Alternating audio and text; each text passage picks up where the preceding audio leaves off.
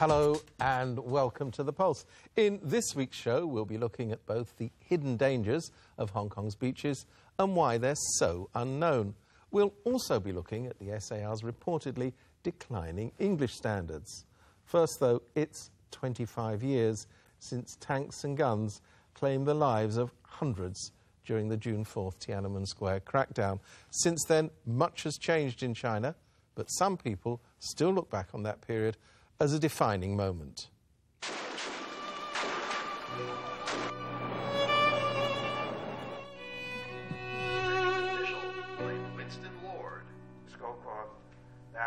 International press corps reacted. It captures very accurately for me the sense of what it was like to live. Mike Chinoy was a CNN correspondent based in Beijing during 1989 and covered the Tiananmen Square protests as they developed.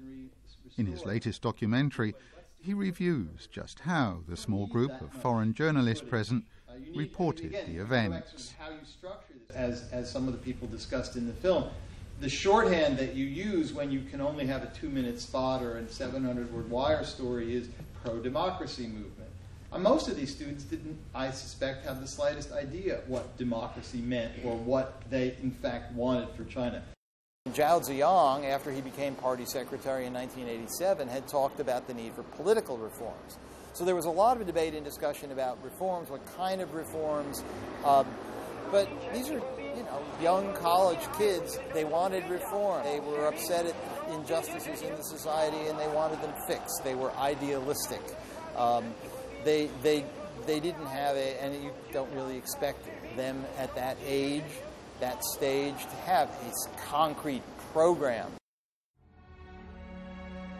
The Tiananmen Square protests were triggered by a number of social and political factors, including inflation, official profiteering and corruption, and the death of Hu Yaobang. Another factor was that China had become a little more open to Western ideas as freedom of publication had increased in the 1980s. More Western texts had been translated and cultural magazines published. For some young minds, it was a transformative time. The Japanese invasion, and then with the Civil War, and then when the communists took over to consolidate power, each time there was a pushing down on people's attempts to have democracy. And so I think what we saw in 1989 was the latest attempt for people to speak up for democracy. Since coming to Hong Kong in 1968, John has been actively supporting democratic movements and human rights lawyers, both here and on the mainland.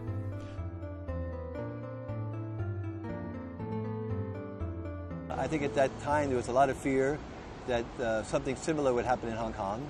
Why did you choose to stay in... Well, it's a long, complicated story, I guess, but I'm not a person who becomes afraid very easily.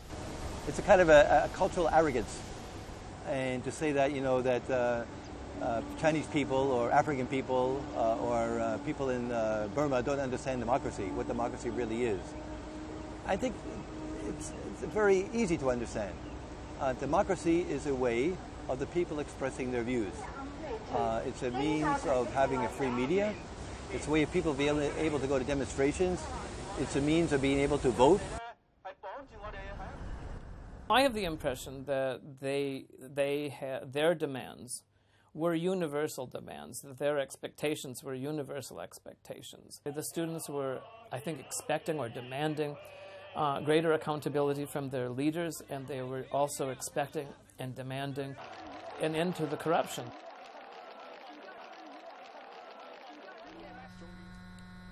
Dr. Rice came to Hong Kong in 1992, after the Tiananmen Square crackdown. My colleagues and I would often take part in protests. In particular, there were a few protests on behalf of Wang Dan, who was a Tiananmen dissident. And he was, I think he was in detention at that time. They were held in the Lingnan area. Lingnan at that time was in Stubbs Road in Wan Chai. And these protests were in front of the Xinhua News Agency. Did it got you in any trouble? As I said, Jaren, it might have been wiser for me to stay away from that. But again, my earlier answer still applies. I mean, I think at a certain point you have to act according to your conscience, and you have to, live according to your conscience. And so, I'm glad that I did what I did. One of the things to sort of look at the last 25 years is the degree to which China has managed quite successfully so far to pursue that path of economic reform without political reform. And now, going forward, are they going to be able to continue to do that? Or will the internal tensions in the society produced by all this dramatic change require some kind of political reform simply to manage the tensions? I don't believe you can keep people down all the time. Whenever you try to push people down, you're going to create more pressure, and it's going to come up in different places in unexpected ways. Hong Kong, Asia's world city. That's according to Brand HK, a government program dedicated to boosting our image. At the time that this slogan was coined, a spokesperson said it reflected Hong Kong's competitive position as a natural, vital and multicultural gateway not only to and from China, but also to the rest of Asia and beyond. But declining English standards present a challenge to this fine concept. Shame! Shame on you! On the day of the 21st of November, as has been discussed, I did check with the project director. You are being a CEO. You are very passive to get the information from your staff. What are you doing every day? What is your daily work? You are dreaming on your office, or you are not attending at your office. Answer me. I am carrying out all of my duties as CEO in a professional manner. There are procedures in place at MTR for the management. This electoral committee was focusing on finding out if there had been a cover-up over delays to the Express Rail project. However, after lawmaker Zheng Shugen questioned MTR Chief Executive Jay Warder, many netizens focused on something else entirely: his standard of English. He said that he is a professional. So that the last response to me, I said that I don't think so long. That, yes, it's a Hong Kong English, but I think it's under a situation in conversation. Is nothing wrong. Of course, sometimes some wording or some preposition I use wrong. For example, the yin and I use the on is a wrong usage of the preposition. I will correct. But I think it's not a serious problem in conversation. Suddenly he was aware that he was addressing a so-called Guai Lo. And perhaps at that moment, he remembered what Bruce Lee appears in most of those patriotic kung fu films. So I'm rather sympathetic with him. Well, I mean, whether he's a public figure or not, well, I'm not sure. In China, public figures mean figures of power. When you have power, you define your own way of expression. Some people would say "shame on you" is not an uncommon English expression, but then seriously, it's quite strong an expression, and you don't normally use it on people, right? Let alone such a sort of the televised live political public meeting. The reform package must be supported by the public. Recently, there were more criticisms of poor English skills leveled at another high-ranking DAB member, Starry Lee, after a personal opinion broadcast on RTHK radio about political reform. Some point out that it's unfair to pillory individuals, no matter how high-ranking, for lack of competence in what is, after all, not their first language. Others say that what's more worrying is what this may indicate about Hong Kong's overall English language competence. According to a recent study by a leading Swiss business school, Hong Kong's international competitiveness is dropping. Some fear that Hong Kong's declining English standard is one of the factors hurting its competitiveness. The English language skills of Hong Kong people are said to have slumped to the level of Japan, South Korea, and Indonesia. It began to drop in the Tongjiwa era, when journalists began to note an increasing unwillingness of government officials and their supporters to speak in English. Michael Tin was once the chairman of the Standing Committee on Language Education and Research, or SCOLA. But you look at today, the usage, the necessity of using English has deteriorated drastically. You look at IXCO, you look at LEGCO. Back here, I chaired 2 railway subcommittee inquiry meetings digging into the express rail saga, right? And I was forced to use English because MPR CEO is a native English-speaking person. So I just went straight in and asked him questions in English.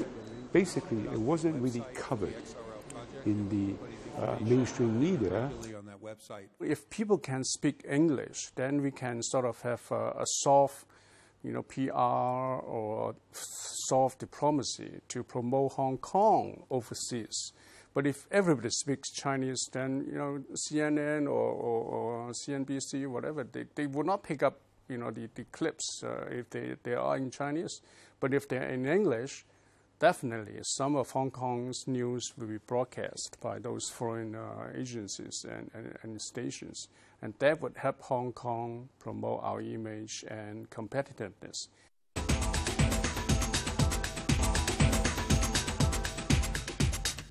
Welcome back.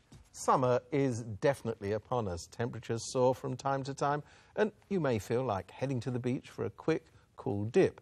But be careful. Some beaches, like Sheko, are much more dangerous than official figures suggest. The reason? People who don't get injured or drown during working hours or the lifeguard season are likely not to have their problems recorded.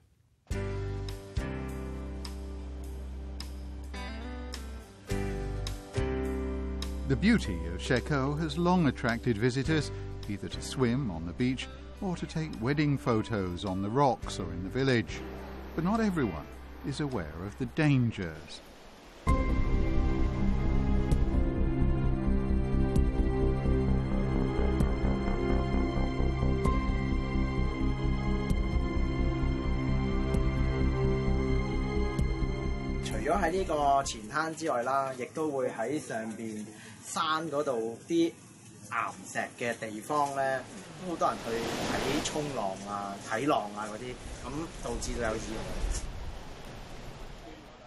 佢每日嗰個水退啊，同埋水漲時間唔同啊，個水流就會變咯。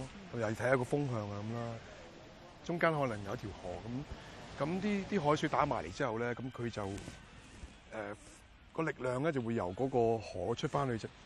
通常咧，如果你企正喺嗰條河邊嘅話咧，就會衝你出邊，因為唔單止係河嘅力量，加埋海浪打埋嚟嘅力量咯。所以大家即係去海灘玩咧，即係小心啲啦，即係冇睇少嗰個地方嗰個危險性咯。People drown at Sheko, but you'll have a hard job finding out how many. According to the records of the Leisure and Cultural Services Department, or LCSD, there were 2 drowning cases at Sheko Beach in 2009 and 1 in 2012. Out of all the beaches on the southern side of the island, the government says there was only 1 other drowning case at Deepwater Bay Beach in 2011. But there's a snag. If you want to be counted, you have to drown in working hours. LCSD tells the Pulse that it keeps records of all drowning and accident cases within the gazetted boundary of public bathing beaches and within lifeguard service hours. That means that if you drown between November and March, you also won't be counted. Many drownings at Sheko in recent years haven't been recorded by LCSD. In October 2012, 2 teenagers drowned while swimming in the early morning after an overnight celebration of the Mid-Autumn Festival. Around 2 weeks later, a man died after falling into the sea after drinking. In November, a mainland visitor drowned at the beach after a barbecue. But the LCSD only recorded one incident on the 2nd of July. A man died after swimming. 我喺度長大嘅，咁我喺石澳人嚟嘅。意外方面咧，咁其實喺石澳咧，每年咧都會有大約兩單啦，都會係致命嘅。It usually happens towards the summertime because there's so many people here, so there are cases of people drowning. But if you stay here long enough, you often hear the sirens of either the diving team that come to look for the people who drown, or you hear helicopters looking up at the headland, and that's what you hear for people who are up there. So how often have you heard of this? 2 to 3 times a year. The Pulse asked the Hong Kong police force for its figures. They replied that as far as they knew, there were 3 drowning cases in Sheko last year and the drowning of the Indonesian maid this year. The LCSD said there was no drowning case in 2013 and 2014, but it did add that in 2013 there were 94 rescues, in which the lifeguard jumped into the sea to save someone. It had also clocked 35 give-a-hand cases, in which the lifeguard helped people in the shallows. 其實我哋喺工會喺03年已經向傳媒投訴啦，咁康文署個數字係有啲唔真確啦，佢每年平均都係200-300單啦，我諗遠遠超過呢個數字，因為我去 check 過10幾個泳池泳灘都已經有幾千嘅遇溺數字啦，而家佢哋大部分嘅遇溺咧，佢都用 give a hand 即係手援啦嚟代替嗰個遇溺啦。咁通常佢報上去遇溺嗰啲都係比較嚴重啊，嚴重嘅數字、嚴重嘅個案先擺上叫遇溺咯。咁好似以石澳為例，佢舊年得一單咧，我哋肯定唔相信啦，因為呢度係比較高危嘅地方，我哋每年都拯救咗好多單嘅遇溺個案喺呢度。Last year, Southern District Councillor Paul Zimmerman raised the issue of the safety of Sheko Beach at a district council meeting. Knowing that cases of drowning there, as reported by LCSD, don't give the full picture, he asked for figures outside the duty hours of lifeguards to be published. Nearly a year later, he recently had to raise the same issue once again. If there are a lot of incidents early in the morning because people do early morning swimming, then you should adjust your lifeguard services to accommodate that requirement. If there are a lot of incidents during winter time when your lifeguards are not on duty, then maybe you should be on duty.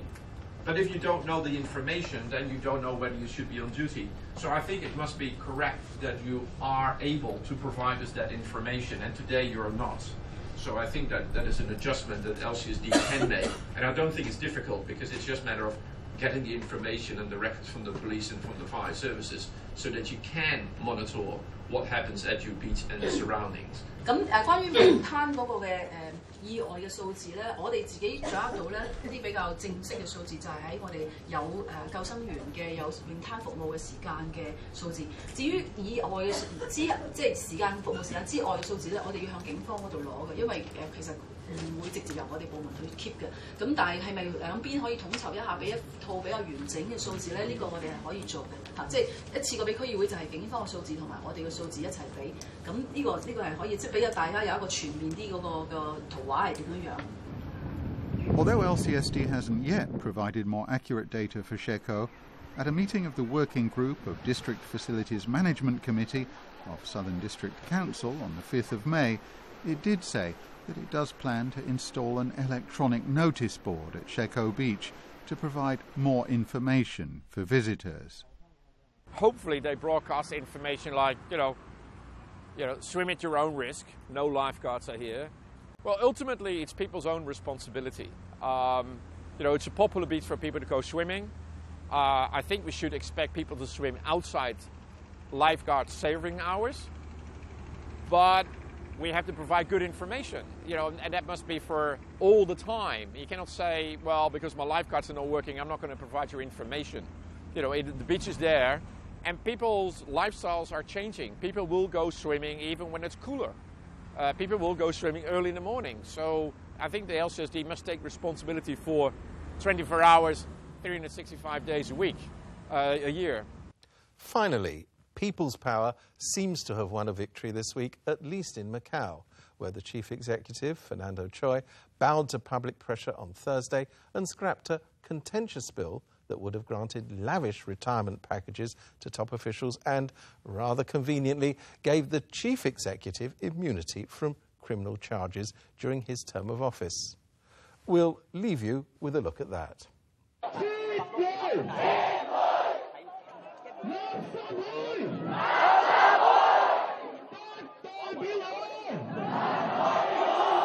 討論同埋表決後任、現任同埋離任行政長官同埋主要官員嘅保障制度嘅法案。